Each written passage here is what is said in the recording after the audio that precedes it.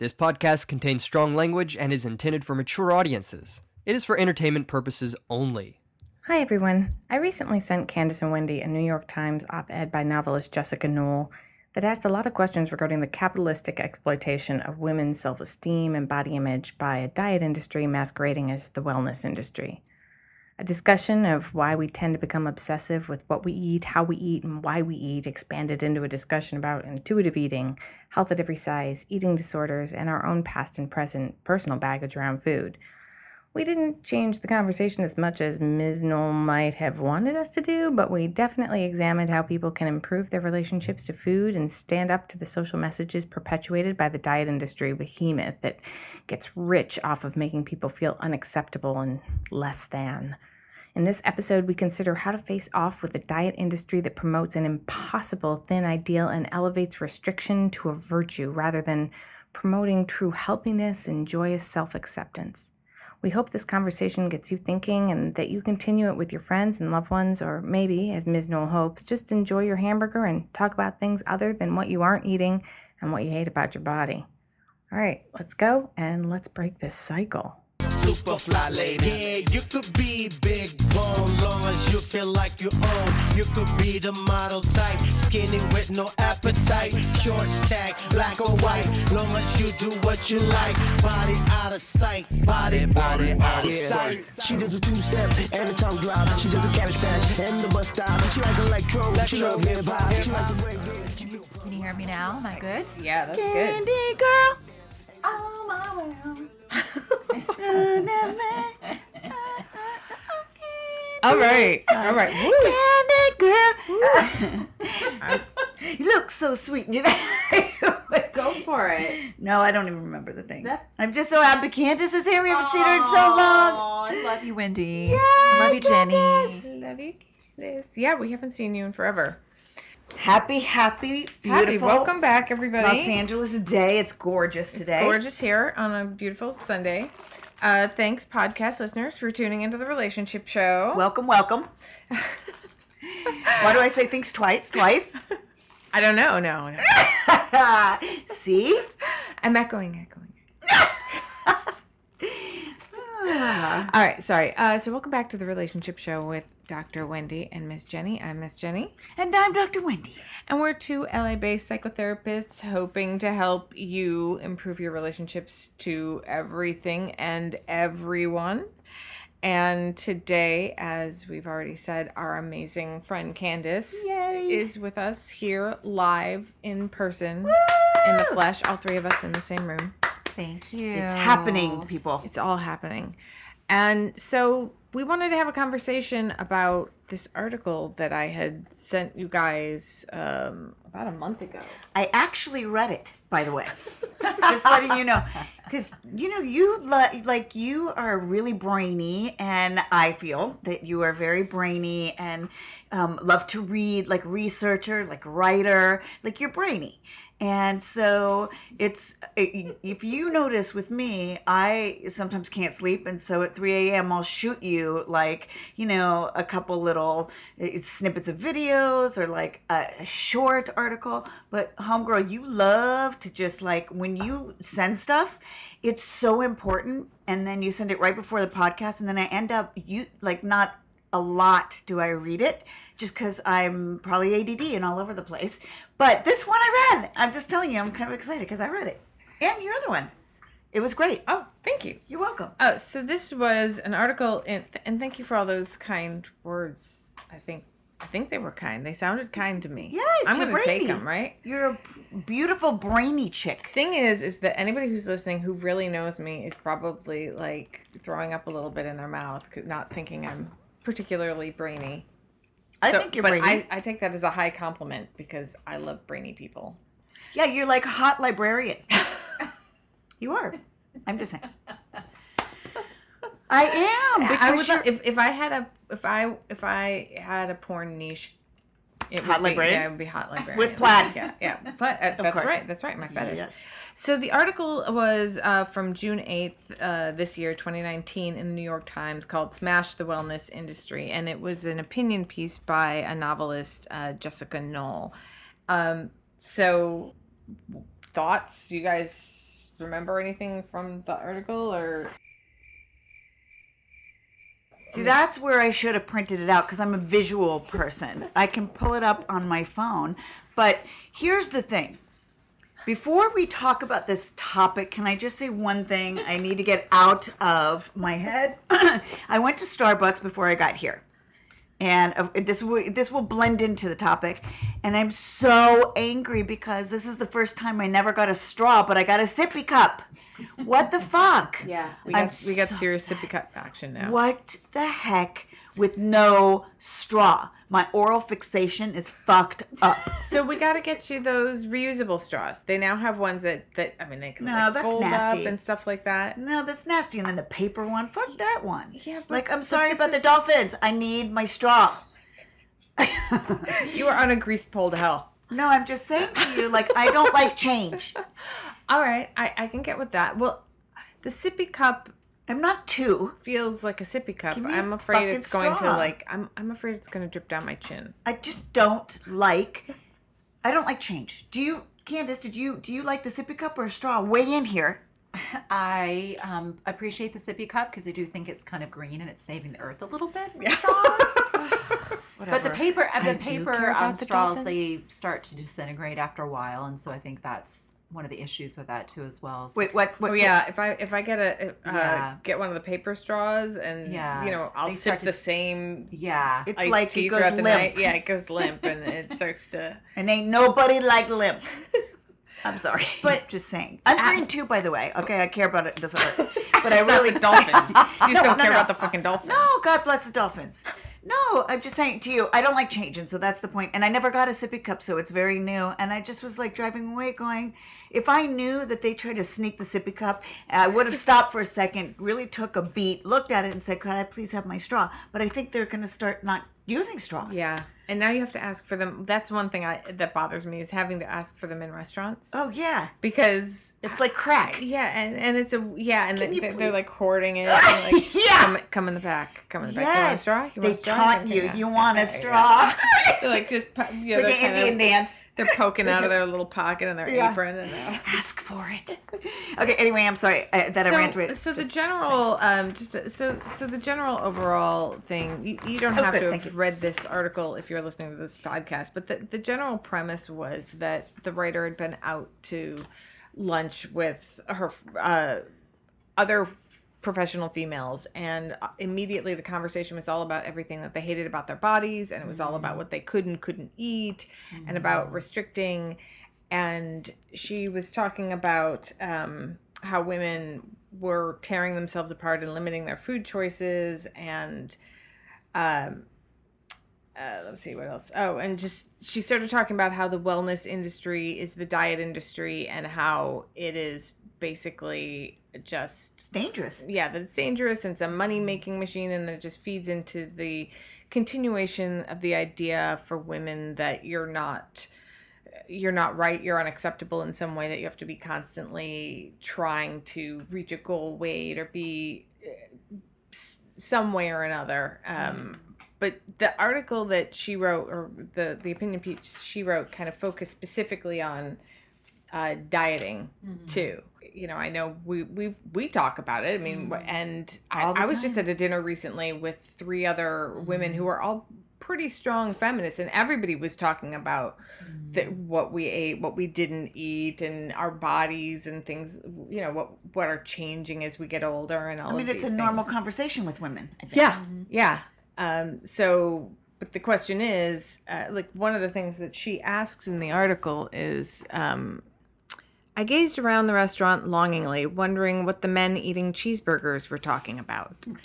So, there's also this idea or this fantasy she has that men don't have these conversations, which I also disagree with. I mean, I don't think they have them with the frequency or the fervor that women do, but I think men more and more have conversations about what they're eating, what they're not eating.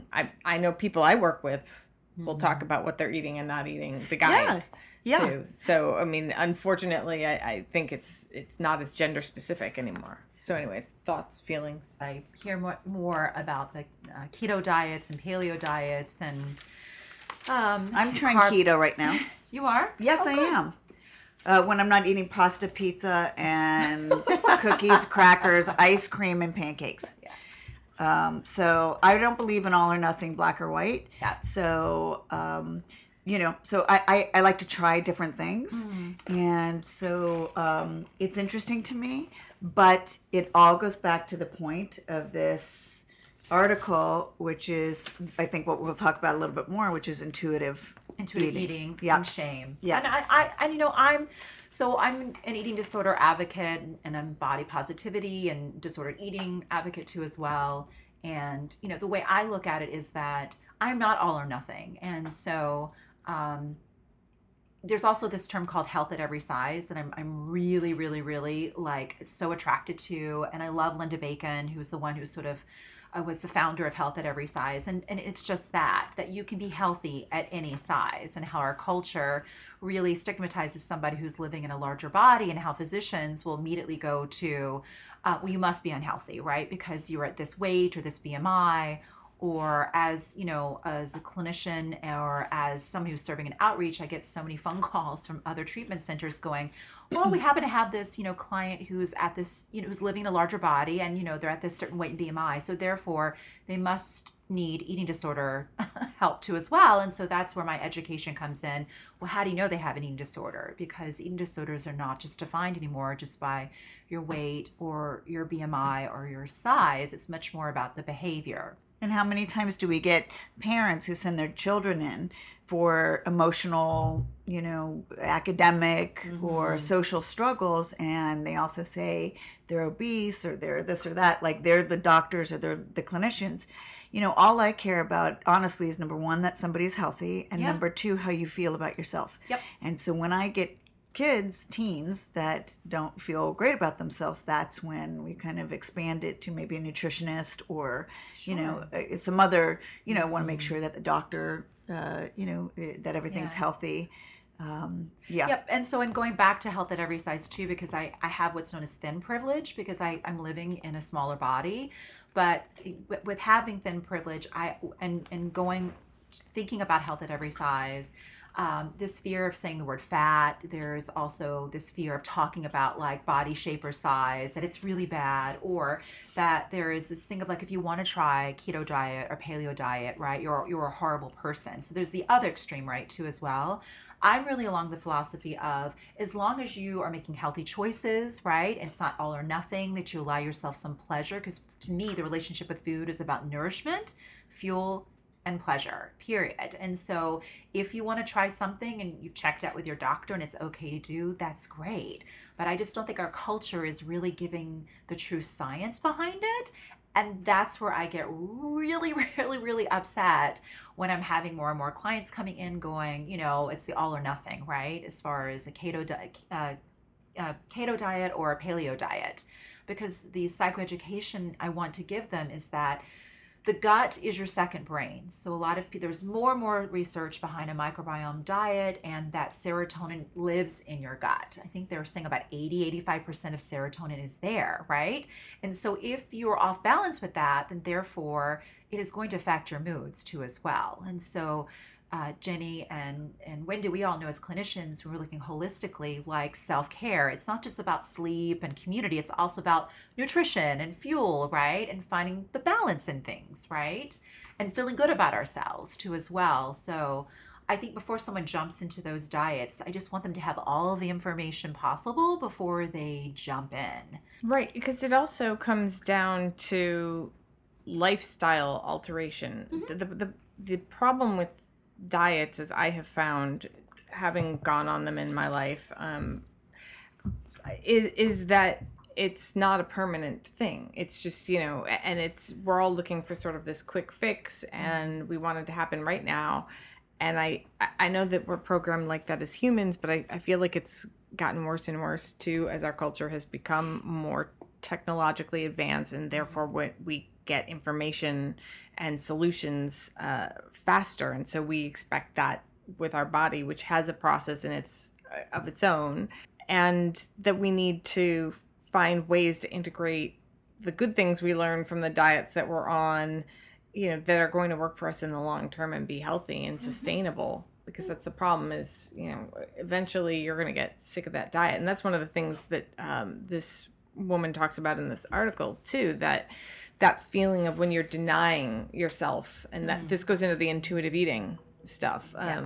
So intuitive eating is basically just that. It's where you come to a place in space where you are getting in touch with your body, right? And so it's a mindfulness, right? It's getting in touch with your body, removing judgment, having the conversation. What do you need, right, at this point in time to feel good, to have, is it to have energy to get through my day, right? Is it a celebration with friends, right? And so when you start to have those conversations with your body, removing shame, removing judgment, that's what true intuitive eating is. And I think a lot of people get fearful because they're like, well, that just means that I can just allow myself to just do whatever I want to do, and then it's going to go off haywire.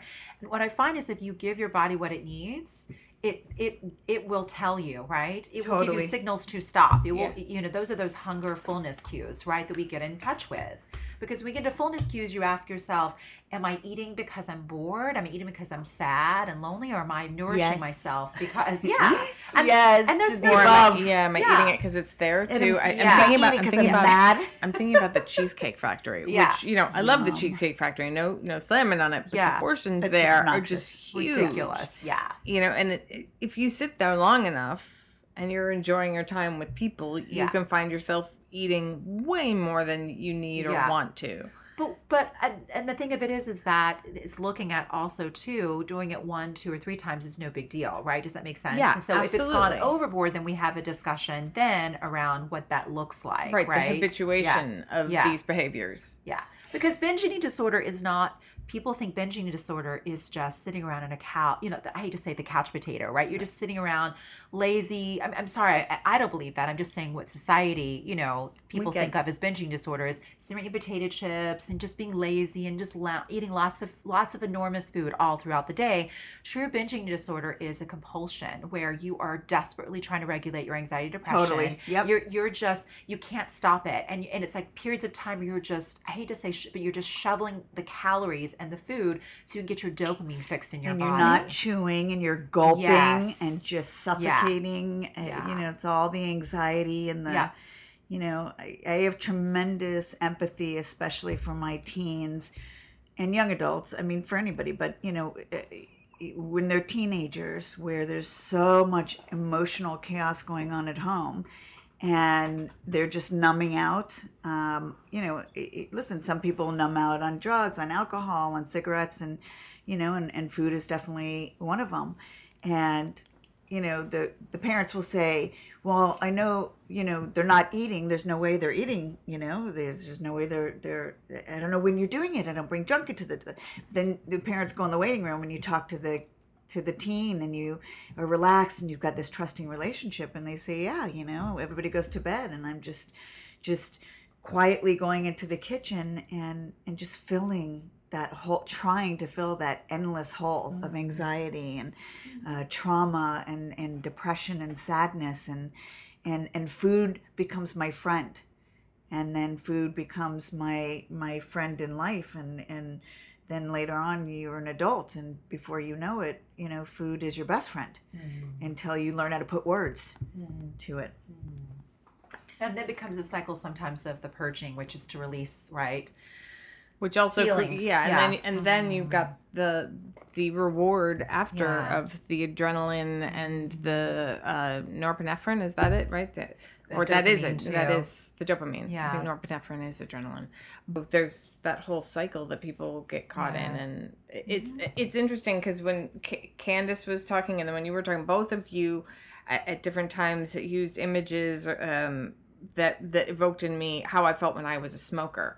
Right, that compulsion, especially like when you're really anxious or nervous about something, and you're I'm gonna go have a cigarette, and you're like walking around in a circle and just smoking as if you can like suck the whole thing down, and now time flat, and that jonesing, and it's also stimulus response, right? So even if you're not thinking about it, and there's this subconscious feeling, you go and, as a teen, I could relate because I did that same thing. But I think the discussion also, what we see with our parents, what behaviorally do we see, right? I'm an attachment therapist, so it's the genetic component, but it's also behaviorally how we connected, how we attached. My mom struggled with the eating disorder her whole life. And then, as a chubby teen, she looked at my trash can. She looked at, did you eat candy today? And all the shame. And I would say no. And then she would put the candy wrappers on my bed and say, well, what is this? That was all her triggers. And then she would say, oh my God, when we went out to dinner, bread is the enemy. And so the waiter would come and say, would you like bread? And she goes, no, thank you. But then I decided, at some point, I don't need her approval. Yes, could you please bring the bread back? But then I would eat at her and then eat more, and I would gain weight just because it was her trigger. So I've talked to a client about a similar thing. I don't want to cut you off, but I see that as we'll be here all day, girl. No, but I see this as like eating as an act of rebellion, right? I mean, it's like when you're like looking at your mom, just putting the bread in your mouth, like try to stop me. And it wasn't even my battle. It was just her communication. She didn't get it growing up, so she didn't have the words to say, this is my struggle, my trigger. I'm learning how to get healthier about it. And but we, on the other side, when we're told we can't have something like candy, which, strangely enough, nobody ever told me not to have candy. And I love candy, and Right. And I'm just like, I'm definitely a sugar addict. But when you're told you can't have something, you want it more. And then indulging in it does feel like a big fuck you to the people who tell you that you can't have it. And it's just like, you're not going to control me. It's my body. It's what I can put in or take out of it, whatever I want. And that's, I mean, you can speak to this more, Candace, but that's my understanding too of what's underneath a lot of eating disorders too, is this feeling of needing to control the one thing that the individual can, which is themselves, their body.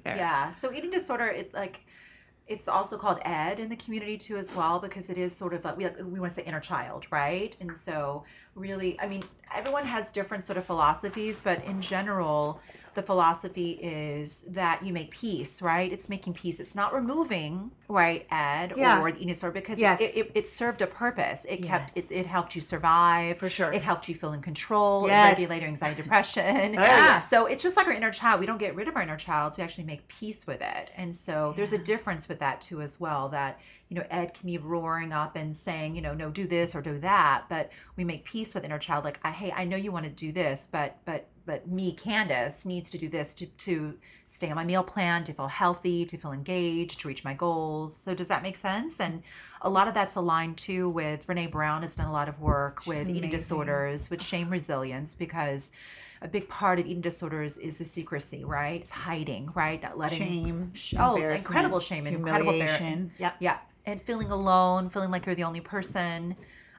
So I love that she's, been a huge part of our community and sort of, and also Linda Bacon too at Health at Every Size. So. Yeah. And I think that growing up, that's why I have such respect for children or teens, like early intervention comes in and they learn through therapy how to separate what's your parents, what's yours, just giving it a space to kind of share, what the food has been symbolic for.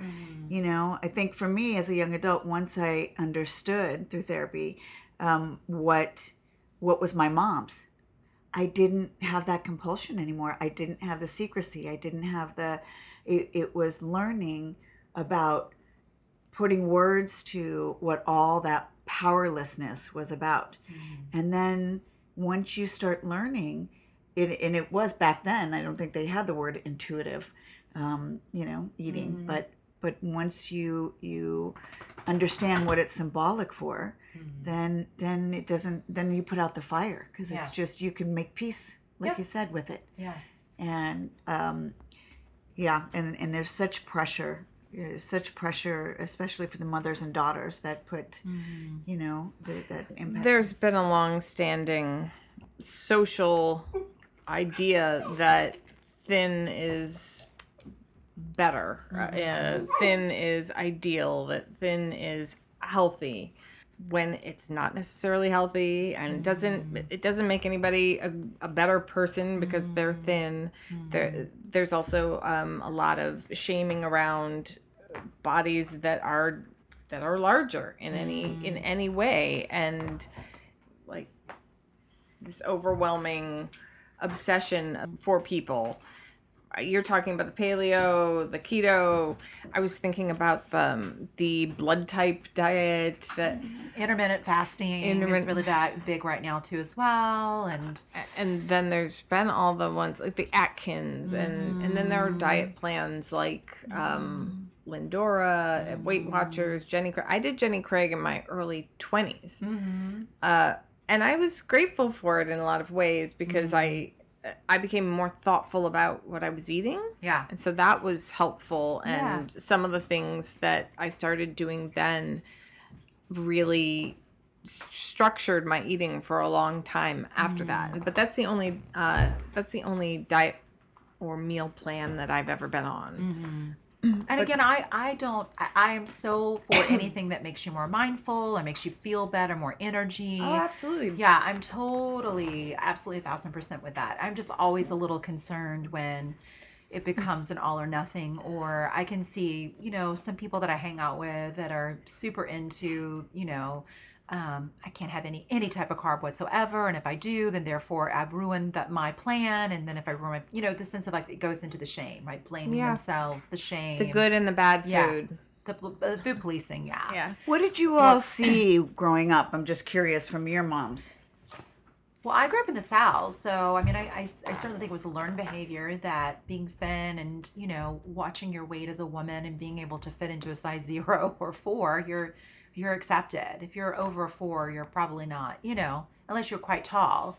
But you always just put a smile on your face and you look pretty. I mean, that was certainly part of my inner world. And I'm not blaming my mom. That's just the world that she came from too as well. So she was pressured. Oh yeah, I think society for sure. Like your hair, your nails. Did she do that to you? I don't subconsciously. I think she definitely would say things at times, and again, she's coming. I don't blame her, but she would say, "Oh, you shouldn't eat those potato chips or the cornbread or all that butter or all that this and that, Yum. Right? Like that might be yummy." Yeah, yeah. Go on. Yeah, exactly. Slower, please. Which again I'm not blaming her. That's just part of her culture and her upbringing. So I mean, I get it. So. But I'm thankful because she did instill, like, in the sense of like looking at nourishing. So there's education. Too. Yeah. So there's education, and not necessarily having to be obsessive. Yeah. What did you see growing up, Jenni? I sent you guys something that I had written, and so this I'm not even gonna. I'm just gonna read the little thing. Lovely. I read that. It was lovely. With my mother, this is something I wrote about it. My mother quietly comments on the size of strangers and friends alike. She scrunches her face, making clever remarks about someone's lack of self-control. It's worse if she thinks they don't know how to dress for their size. It's bad enough to be large, she suggests, but large and styleless seems a particularly egregious offense. Mind you, my mother has committed plenty of fashion crimes in her day, especially in the age-appropriate division. Point being, my mother is a Class A sizist, although she thinks she's not, because some of her best friends are overweight. This is like believing because you have friends of color you are not a racist. At the same time, she used to be drawn to heavier set men with plumber's butt. And I'm serious. It became a running bit after my older sister Hallie and I called her out on it. One might say my mother leaned into it. Regardless of how cool she might be around her larger friends and men who belt their pants mid-buttock, she's conveyed her relief that she doesn't have heavy-set daughters. That's what I grew up around. I mean, I had other people around me, food is always a thing. Food means love in my family, but not in the way that other families where it's like, I guess for my grandparents, they would cook these huge meals. And so, there'd be these big family gatherings, very Norman Rockwell-like, scenarios with food. And you had to eat everything or you couldn't have dessert. And again, I'm a fucking sugar junkie. So it's like, all right. And my older sister, was a really picky eater, and she was like a beanpole, and I was like short and squat, and she was tall and thin, and I would just eat anything too, to kind of be that, like, I'll eat it, she won't eat that, I'll eat it. I would do whatever she wouldn't do, I would do, to try to gain my own positioning in my own favor. Yeah. And so that was what it was like for me with food growing up. But I loved my sweets. But, she was also just always torturing me about how fat I was. And, I knew that this was something I didn't want to be eventually, And then when I got to middle school and everybody else was sort of... evolving isn't the right word. What I'm thinking, everybody else is kind of coming into their own. How lovely to have a figure that's round instead of flat. It was like I just kept waiting, and then I spent like a whole summer just eating banana chips and grapefruit, which I cannot eat either of them anymore. Just trying to lose weight, and when I was like 12 or 13, and we were off to the races. But up until then, I was just like, I'll eat anything. I love food. Give me cookies. There's just like jawbreakers the size of fists, the size of that thing, just like sucking on it for days, just sitting in front of the TV, just sucking on a giant jawbreaker. Before cigarettes. Life's lovely when you're a woman like me. Like if you're not anorexic or bulimic, are there other things that are considered eating disorders? Yes. So there's something called RFAD, which is an OCD-driven eating disorder. So it's avoidant restrictive food intake disorder. And so what that is I don't want to marginalize it, but a good example would be like kids who might be on the spectrum. And so they taste or a texture, right? They can only eat a certain sort of texture of food, a certain color of food, right? I had a client who had RFAD who had accidentally swallowed a chicken bone, and she almost choked to death, and so was therefore, because of that episode, scared to eat solid foods, and that would make perfect sense. And then it kind of full blown into the certain sort of salt foods then were off limits for her. So those are, definitely also considered what people, because people think it's only black and white. People think it's either you're underweight or you might be living in a larger body or you're binging and purging. There's also sort of anxiety driven sort of disordered eating behaviors. There's also as we like to also talk about some eating disorders, they don't fit in a pretty box. Some clients will chew and spit food out. Oh, yeah. But they will still hold their weight, right? Does that make sense? The BMI, the weight will still be the same, but they're chewing food and spitting it out because it's, getting anger out, getting fear out, getting aggression out, all the things that we're afraid to talk about in our society, right? So I always, urge people to be very open and remove judgment, that it's not just, as with anybody with any type of addiction or any type of anxiety or depression, it's all just not a cookie cutter. It comes in different stories and narratives and cultural backgrounds and different stories of pain and trauma. Yeah, I was just going to talk about the whole industry of Spanx. This article talks about Spanx, and do you ever see those commercials and on YouTube and everything? I mean, just these beautiful women who are just sucking their bodies in, and it's one thing if it's you want to look beautiful and everything, but it's another if I had a client who talks about the struggle of wearing 2 sets of Spanx. Oh wow. Just because they just and what do you call it, a waist trainer, just because they want to look like Kim Kardashian. Ouch. And is it real that, celebrities get ribs removed so that they can have the small little waist? And can we just talk a little bit about the impact of these media celebrities and what these young women are seeing as well? I think, behind closed doors, they don't see that these people are working with nutritionists, or they're working out 5 times a day, and they're going to plastic surgeons. I mean, getting, liposuction every week. Yeah, it becomes an impossible standard.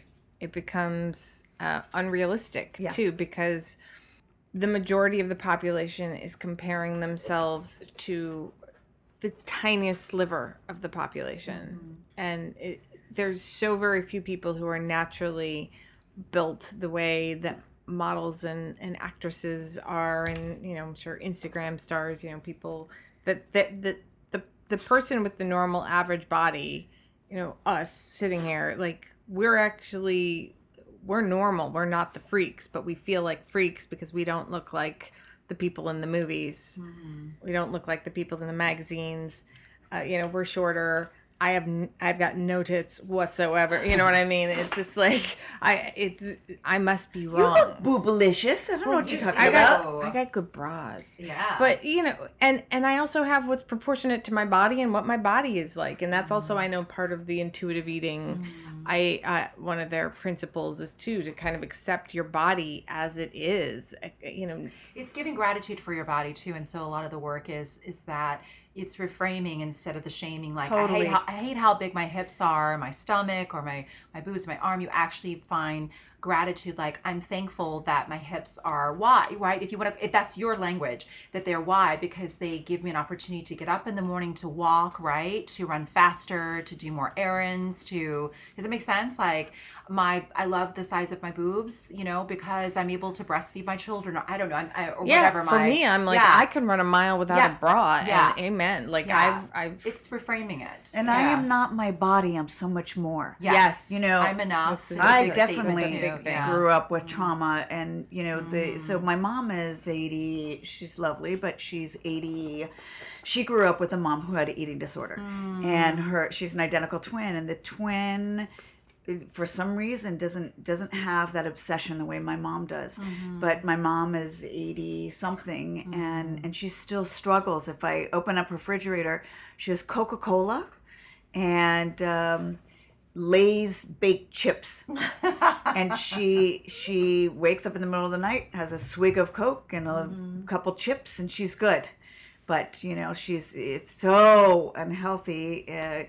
But we all try to role model for her, bring her healthy food, and sit with her, and I think her anxiety goes down, and then we can. So anyway, she's in therapy, and that's an old childhood one for her. My goal is that people don't get into their 80s and still have that pain, and I think I'm so grateful that I don't have the pain that I did from the trauma and combined with the eating disordered thinking, or however you want to say it. You mentioned Instagram. There, just currently this week, there is a fascinating Instagram person who is very well known, and a YouTuber. Her name is Eugenia, and she's very, very well known. She's, I think, in her 20s. She was a Instagram person who was into fashion, but she was extremely anorexic, frightening anorexic. And so she went from being well known as like fashion and playful to her whole YouTube community just begged her to go get help and was so scared. Literally, she was going to die any day, and you could see it. And she didn't talk about her eating disorder. She didn't talk about being anorexic. She didn't talk about anything. She proudly showed her bones. It was so frightening. And this week, it was amazing. If you all know Shane Dawson on Instagram and also YouTube, Shane does a lot of interviewing. And Eugenia took a break off YouTube, and she just recently emerged. And she took a break, and she showed up on Shane Dawson's channel and her own again and saying, I'm back. She went into a program for a very long time, and she looks so good and healthy. And she's finally started talking about her struggles, the pressure, the emotional stuff. And it's just amazing to see that she overnight, not really, but like can change to be inspirational and give hope. And she was really, her whole community was so scared. And I was relieved when I said, oh my God, yes, like she chose life. And I know how hard that is. And it's amazing what's going on with that influencer. And she really is going to impact so many people now, just from her new story of hope and courage and strength. I work with a nutritionist now because of my stomach issues and my Crohn's, and I've learned so much from that experience as well. And it's something that I think would benefit so many people instead of going on a diet that you're reading a book from or you read an article on or whatever, to go and actually get somebody who's individually looking at you and what you need health-wise. So I get blood work done, and I know that this is also a privileged position to be in, to be able to go to the doctor and have this sort of access. But if you can, or if there are resources available to somebody, I always recommend that they try to do that first, because like I was thin, but I was not well. I was not healthy. I knew I wasn't, and that was why I went. And all of my tests were just showing how malnourished I was. You know, when you were talking about your mom with the Coke and the Lay's potato chips, and you know, I was at a point where all I could eat, all I could stomach, all I could keep down was toast and pears, and I was so deficient in so many vitamins. And those also, not only do they affect how, you know, the strength of our stomach lining and all of that, but it impacts our mood, and it impacts our strength and our ability to have energy, especially for us, like with our clients and things like that, to interact with other people. But what I need to do is not what you might need to do to be healthy, and what she might need to do to be healthy. So, you know, there's so many individual elements to it, and you might be eating a bunch of healthy foods, but they may not be the healthy foods that you actually need. You may need more of something else and less of something, I don't know. So, and that's exactly why I suggest that people, if they have an opportunity to go see a registered dietitian or look a little bit more into it, because not everybody's way of doing keto or paleo diet or intermittent fasting is going to work for your body type, right? Right. Keto's not even supposed to be something that you're on for a long period of time. Yeah. I mean, you're not supposed to be on it longer than like 6 months or something like that. And even that's like a high end, and it's, you know, it's very specific, and your body shuts down one process and starts another. And I mean, there's a lot of things. It was not developed for the general population to be doing it. It was developed for diabetics. And so, you know, I think it's always good for all of us to be thinking about what we're eating. And again, like, are we getting what we need? I have to do it because I don't eat animal meat. So I have to think about how I'm going to get my protein. And that is exhausting. Because I don't want to think about it so much. Too. As far as the amount that you have to eat, is the protein's more, right? Yeah. And to get your protein grams in for the day. Well, it feels like it. Yeah. Yeah, like you can get the protein grams eating less food. Yeah. If you're eating animal. Yeah. Than just plant-based. Yeah. Which is, I was just telling a client about this too, who's also, they're a vegan and I'm a vegetarian, that I had a meltdown because I was told I have to take fish oil because I cannot get the amount of omega-3s that I need from my plant-based diet alone. I just can't. And it was really, really hard for me after 29 years of not eating meat or eating fish to have to just even to take one little pill. But I also would rather do that than have a heart attack, right? So at a certain point too, I had to wrestle with my lifestyle, my decided and chosen lifestyle. And it's like, we're talking about change at the very beginning. Like, I want a fucking straw, and I don't want to have to take fish supplements, you know? But I'm like, all right, I'm going to suck it up. I'm going to do it and see if it makes a difference. And if it doesn't make a difference, then I'm taking it out. But, you know, hopefully it's the right thing. Do you ever notice that did you ever notice that some nutritionists have their own backstory of disordered eating or eating disorder? Oh, yeah. Not everyone, but most of them, I would say, are drawn to the profession for a specific reason. So have either had their own story or, a family member or something, and just in the sense of like, hey, nutrition changed their lives, right? Something as simple as that made such a huge difference. So, yeah. Yeah. And there's some, like everybody, there's some good registered dietitians and there's not some great registered dietitians, just as with our field. Good therapists, and then there's some bad players, as we like to say, in our industry. So when I was a teenager, and again, I think this was my mom projecting onto me because I didn't know there was a problem until my mom projected that it felt out of control for her to see me chubby, you know? And so we went to this fancy nutritionist, and every week, you know, we weighed, measured, all that stuff. And I remember she yelled at me because I ate too much cheese. The woman yelled at me and she shamed me, and she just, I never went back to her. And I just was like horrified. Like the last thing I needed to do, you know, I got it at home, but now here I'm trusting. You got to trust someone that is going to help you. And I don't even know why I needed the help, because it was my mom's issue at that time, not mine. I just know you have to want help, and you have to be ready for it, and you have to identify what feels helping and loving and kind. You have to have trust, you know, and later on meeting these incredible nutritionists who really do help my clients, that I learn from all the time. God, I mean, it's not even about the food. It's not even about calories. And so when you're looking for a good The registered relationship. so you're so speaking on a point, because I can't tell you how much pushback I have from some of my clients, and I can't work with you. It's unethical for me to work with you with an eating disorder if you don't see a registered dietitian and a physician, right? Because there's a safety issue there.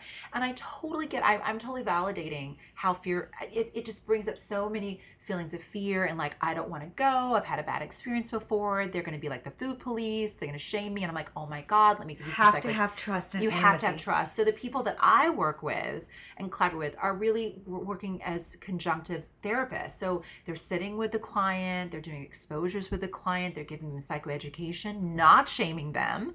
And so an example would be like, if their choice is to be a vegan or vegetarian, it's to gently ask them, like, tell me more about that. What does that mean? Is that coming from an eating disorder, or is it coming from a value system? See, that's a huge thing. So you're actually saying something that I think I wanted to get to earlier, and I don't think I was getting there eloquently enough, but that sometimes people are masking eating disorders by saying, oh, I'm gluten-free now, oh, I'm vegan now, oh, I'm doing this diet or the next diet, or constantly diet hopping. So that can sometimes be, is that kind of what you're saying too? It's the fancy word is orthorexia, and orthorexia in the eating disorder community it's all or nothing. So you've gone into gluten only, right? Or it's only fruit only, or it's only this only, or does that make sense? Or it's only protein only. And so or orthorexia can be someone who overexercises too as well. And so it's gone to the extreme. And then there's a hardcore belief that if you do the balance and you add something else in, something bad is going to happen, right? So if somebody is a chronic dieter, like hopping from diet to diet to diet to diet, should they consider that they might have an eating disorder?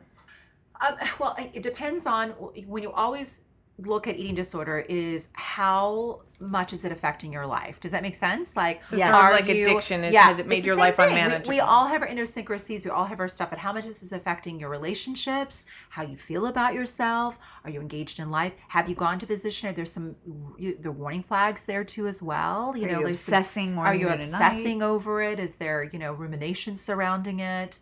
And so is it affecting your relationships? Yeah. So again, I'm not on this bandwagon to not be, I'll say the word diet, I hate the word diet, but I would just say if that's your narrative, right? Even the word fat, I don't like the word fat. It makes me cringe. But if my client wants to say that word, does that make sense? And that's something that they want to own. Does that make sense? I'm not putting my own countertransference onto that. So again, I look at balance, right? If you've been on diets for years and you're just unhappy and you feel terrible about your body, and does that make sense? And you're shutting yourself off from life, then we may want to address looking at, is there a full-blown eating disorder, or do we want to call it disordered eating behavior? Disordered eating behavior is, you're still, does that make sense? So do you ever feel, so the question really is, do you ever feel okay with your body and feel good about your body? Like, and are there periods of time that you go through that are like that, and then therefore maybe you're, I don't know, maybe this is wrong. Maybe you don't have an eating disorder. If you are constantly dissatisfied with with your body and feeling like you have to. Can I give you an control? example? Yes, please. Okay, so my dad and I, this is the other side, which is my mom had her own activated whatever happened. But my dad is very playful, Mr. Positive, or you can say Mr. Denial, however you want to say it. He's like a sweet little teddy bear. So the way he interpreted it is, you know, yeah, I could lose a couple pounds, you know, but he had fun with it. So we would try different things. And so, you know, a lot of fathers and sons go and play ball in the park. And my dad and I, every Saturday, would go to a donut store in the morning and get some coffee. And then we'd go to Weight Watchers. And we would go to the meetings where there's usually just like some old Jewish women. And we would sit and we would weigh in and we would kind of laugh, like up 2 pounds, down 2 pounds, like, you know, nothing obsessive. And we'd sit there and this woman would run around with stickers that looked like tennis shoes. And she said, "Who exercised?" And my dad said, "I'm not raising my hand." I said, "Dad, raise your hand." And so she would come over and say, "Looking good," and put the sticker on his chest. And you know, it was more entertainment and playful. And then we'd go back to that donut shop and we would buy some donuts and then go home or get some bagels. And, you know, it was playful, you know. But then I went on to do, like, you know, not Weight Watchers. Then I did Jenny Craig. Then I did Nutrisystem, like all this stuff. But I learned to be playful about it to now adulthood, which is I eat a lot of pizza and I'll go to the restroom and look at myself and I'll say, "Hey, I didn't murder anyone. I had some delicious pizza." And then I'll hug my hips and I just say I love myself. And I put my hand over my heart. I tell you to all my clients to do that, to be grounded, that I'm not my body. I'm who am I? You know what I mean? I'm a caring, loving person, and I'm going to celebrate life. I'm not going to restrict. I'm going to be mindful. And it just totally goes back to that intuitive eating. You know, I know what makes me feel bloated, what makes me feel crampy, what makes me feel not fulfilled. I know when I feel like I could drink a little bit more water. I know when I need to walk a little bit more. Thank God for my doggy, because I walk 5 times a day, not obsessively, but he gets me out. So it's so nice getting older. Yeah, and getting more comfortable with where you are. It's wonderful to not have that struggle. Yeah, it definitely is. And so what you were saying too is part of the intuitive eating thing, as well as I understand it. But maybe if I'm wrong, please correct me. That it's eating what you want and paying attention to your fullness and all of that. But it's getting in touch with your body. I mean, like, intuitive eating is about getting in touch with what your body's trying to tell you, because we're running around our days, we're not checking in. You know, we talk about this all the time with our clients, like, do you do check-ins? You know, are you even setting intentions, gratitude? Like, you know, when you're in that whirlwind, if you're not in touch with what's going on with your body, with your life, with your relationship in this world, that's what intuitive eating is. It's really just having the conversation with, gosh, you know, I'm feeling tired right now. I wonder why I'm feeling tired. When's the last time I actually nourished my body? Okay. So it's time, right? It's been a couple, you know, like 4, 5, 6 hours. It's time for me to nourish my body. What would feel good to you? What would you like to have that would be nourishing?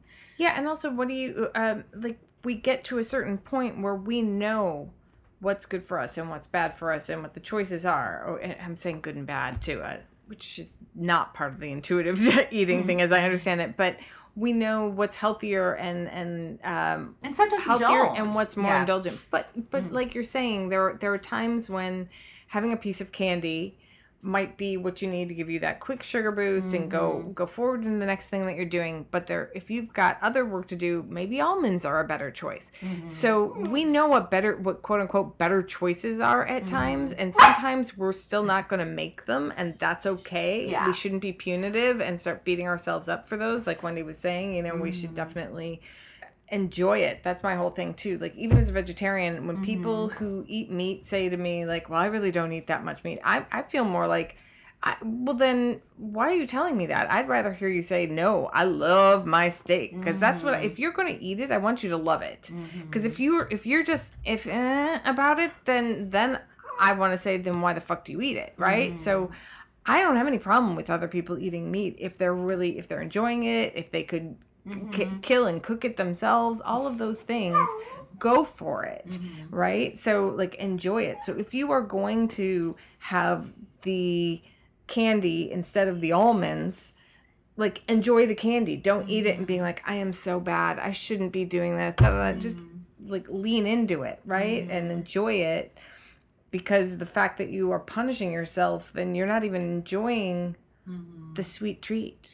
And if you do have almonds and go, oh, that's a better choice, or that's a good choice, and it sounds like Astro doesn't like almonds, but you know, it's okay to go, you know what, I don't want almonds right now. I want some chocolate kisses, and that's, you know, just exactly. So it's not being, but not to beat yourself up about it. Right. It's not to say like, but I'm bad because I had the kisses instead of the almonds. Yeah, it's that bad good thinking, and you know, it's like bread is the enemy. Like, no, it's my friend, and I like bread. I love bread. If I make you the enemy, then I'm going to be doing some mind games in my head, and I don't have time for that. The world is in pain. We have so much work to do. And so some of the things that you're talking about, I want to go back to the mindfulness, that helps me, which is drink water. What helps me is breathing, taking a beat before I just impulsively just choose something, kind of like what's going on with me right now. What time of day is it? You know, and how am I feeling? And what am I not paying attention to? Okay, so like what's not happening? You know, can I just sit? Can I just sit either with calm.com or, you know, an app? Can I just breathe for like 5 little breaths? And then, you know, a lot of times that impulsivity, or that's that impulse to just go get some chips or some cookies or whatever, just kind of goes away. It's really checking yourself. And we have to, because if we're not okay, nobody else around us is okay. Yeah. And again, I think it's all about forgiveness, self-compassion, you know, all of that. You know, I also just think that, you know, because Jenni had said something before, like, you know, we know what a healthier choice might be the difference between candy and almonds. And I think society says that maybe almonds might be a healthier choice than candy too. Does that make sense? Because if you ask a registered dietitian, if you look at sort of like the makeup, like of an Oreo cookie versus like having like almonds, the way that the Oreo cookie is going to assimilate in your body, you're still getting the same amount of nourishment and fuel that you need, right? But there's a difference between if that's all you're having all day, right? And does that make sense? And like, does that mean if you're having sugar in the morning and lunch and dinner, and then you're all hyped up and then you don't have the energy, does that make sense? And so it's understanding fuel groups for you and your body and how it's assimilating. Because there's sometimes it is going to be a better choice to do almonds versus candy, and your body makeup and what holistically, right, you've had for the whole day. And so I think, does that make sense? I'm looking at a macro level instead of the micro level, I guess, when I'm thinking about nutrition and fuel. I look at fuel groups is what I say, right? And a lot of people, including me, I know that when I feel good and on track, I will write down or log, you know, my fitness pal. Not all the time. Once in a while I'll forget, but I just know I feel more grounded when I do that. And it's not to look at calories. It's just so it holds me accountable that I look so that I can just see, you know. I always say to myself, did I have some vegetables today? Did I have some fruit today? You know, just being grounded. It's all in you know, so many people can be stressed without even knowing they're stressed. They go, and nobody is breathing. Yeah. So we just got to stop and breathe. What are some techniques, Candace, that would be helpful for people who just need to check in with themselves with intuitive eating? I love the 4 agreements. I'm really big into the 4 agreements. Do you guys know what those are? The 4 agreements is it is to be impeccable with your word. It is to do your best. It is to not make assumptions, and don't take it personally. And it's always like 4 things you always go back to when you kind of get into emotion mind. So I always suggest my clients either read the book, and I've got some cards that I use too as well. And you definitely can pull in evidence base with that. You can bring in some CBT and DBT, and you can do some psychodynamic work. But bottom line is that the things we always say, first and foremost, just like you said, take a deep breath, right? Before, just because you have a thought and a feeling doesn't mean it's the truth, right? And so if your thoughts are going haywire, right? If you've got big feelings, just take a break, take a deep breath, take a walk around the block, reach out to your community, right? Reach out to your friends, find a good support group, reach out to your support group members. And then that's when the work starts. And the work, I always say, is out of those 4 agreements, where can you find something that fits into one of those agreements and see if you can do the work? Because usually sometimes if more often than not, like 99.9% of the time, it's something that's going on there, right? Where I don't understand what you mean. When you're saying 9 out of 10 times when you're hungry, when you're... Yeah, like in the sense of like, I'm feeling really... I am feeling overwhelmed and I'm just so upset that I've overeaten, right? That I raided the freezer or whatever, right? And so that's where I go into, let's talk about being impeccable with your words. Like, what was going on for that moment? What were some of the negative self-talk that you were saying to yourself?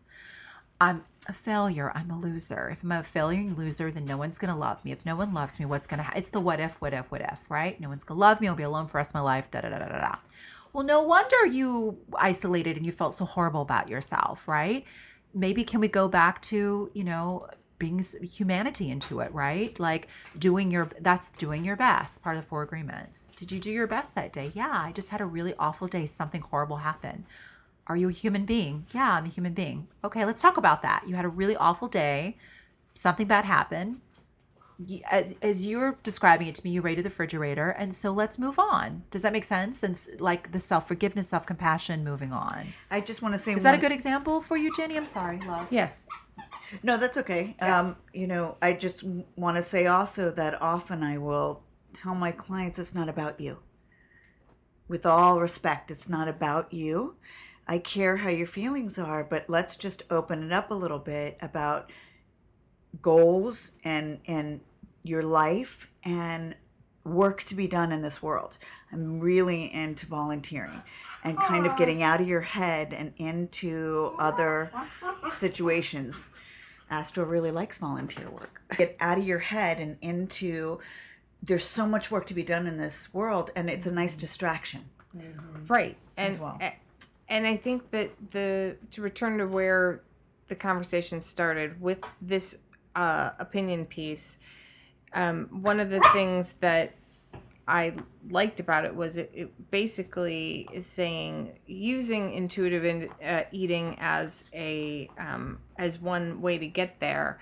Can we change the way we think and talk about food and our bodies?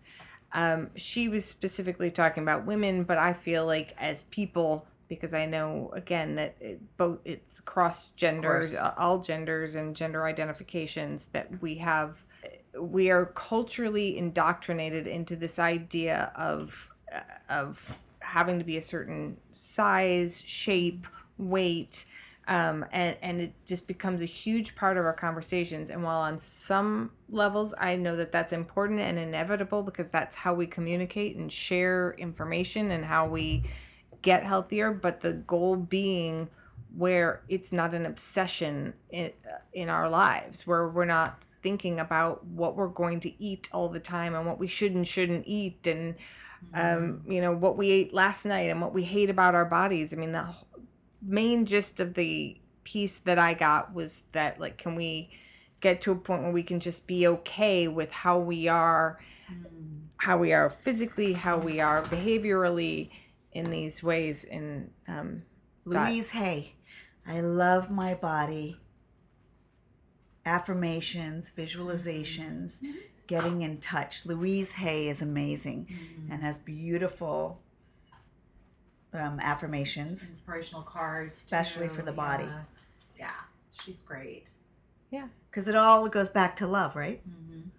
Yeah, to love yourself and to be okay with how you are, and to take care of yourself, to do right by your body because you love your body and because it's the only one you got. So, it's your car. You want to take care of it. How do you feel when you're taking good care of your car, but not in an obsessive way, but in a way where it's going to last? And Marianne Williamson always talks about there's two emotions, fear and love.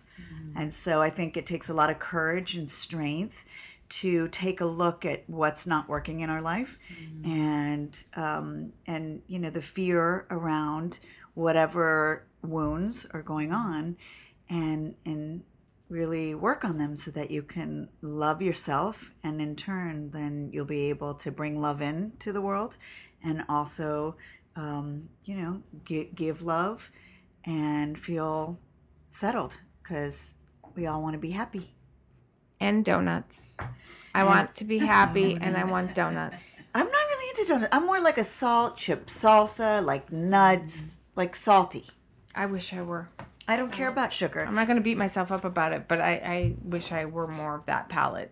I'm just a sugar sweet, I would like to tell you today is National Ice Cream Day in the world. And everywhere they're giving free ice cream. Oh, that's a perfect place to wrap up. Yes. All right. Any other thoughts? Anything else we want to add? Or I definitely want to, because we talk so much about like food and body image and body awareness, and I want to do a little plug in for a couple of communities that I'm like huge supporters of. One is called Eating Disorder Information Network, which would be myeden.org. It's myedin.org. I love it so much because it really talks about not just saying you have an eating disorder, right? It's much more just an openness to find resources, right? Like I'm a little concerned about like how I'm feeling about my body, or maybe I have body dysmorphia, or maybe maybe it's not an eating disorder. Maybe it's this, I don't know what it is, right? So I feel like it's very user friendly. And it's not for profit, right? So nobody's, there's no one's making, right? Does that make sense? No one's like making heads on beds money from it, which I really believe in. I also love NEDA, which is the National Eating Disorder Association. They're amazing. And ANAD, which is anorexia nervosa and other associated disorders. So NEDA and ANAD. And those are, they'll list like free support groups for men and women. They'll list like, sliding scale registered dietitians and therapists nationwide. And if you they have hotlines. So they do community fundraisers nationwide. So those are like my three go-tos. And Linda Bacon too is great for health at every size if you want to check her out too. And one thing to add to that, you can also go to intuitiveeating.org and get a list of people, dietitians, therapists, counselors, people who are certified in intuitive eating, local to where you are. Or you just want to get more information, go on what intuitive eating is. And health at every size, HAES, called HAES too as well. Excellent. And I'll put all of that in the show notes. Dr. Wendy's Dream Journal. Yeah, okay. Quick dream journal is maybe your relationship with your body growing up and food. And I really think it's important what we see growing up in our family and the messages you saw growing up with your parents. Yeah, I think that's good. Yeah, what are the messages you got? Yeah. And what do you want to undo?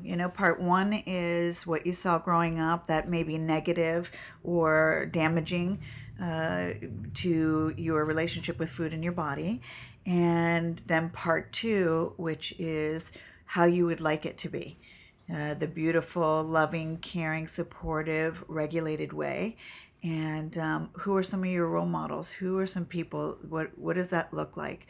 To have someone besides us very loving with your body and knowing you are the bomb and that you can embrace yourself as long as you're healthy and celebrating life. So part one and then part two. So the past and then the future. Yes. There you go.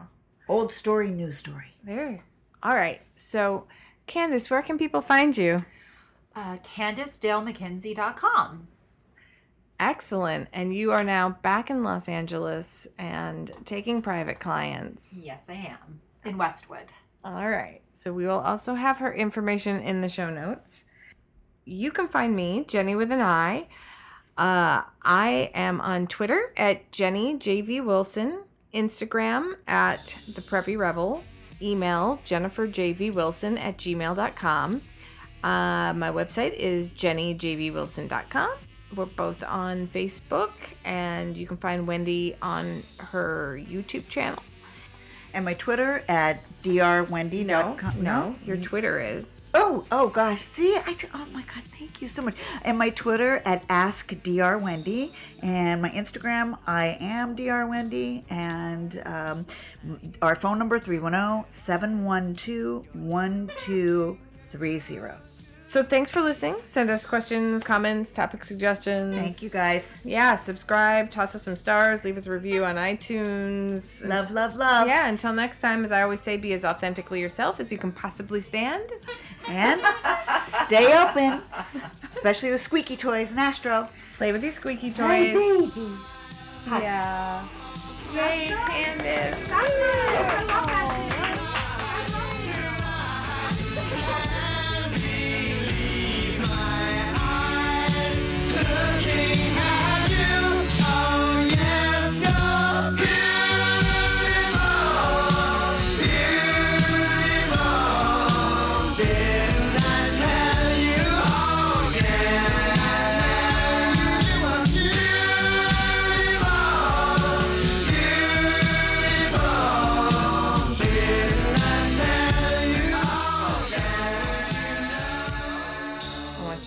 Sure that you get the ball close to your mouth. Get Testing, that 1, 2, 3, ball. testing. Get that ball.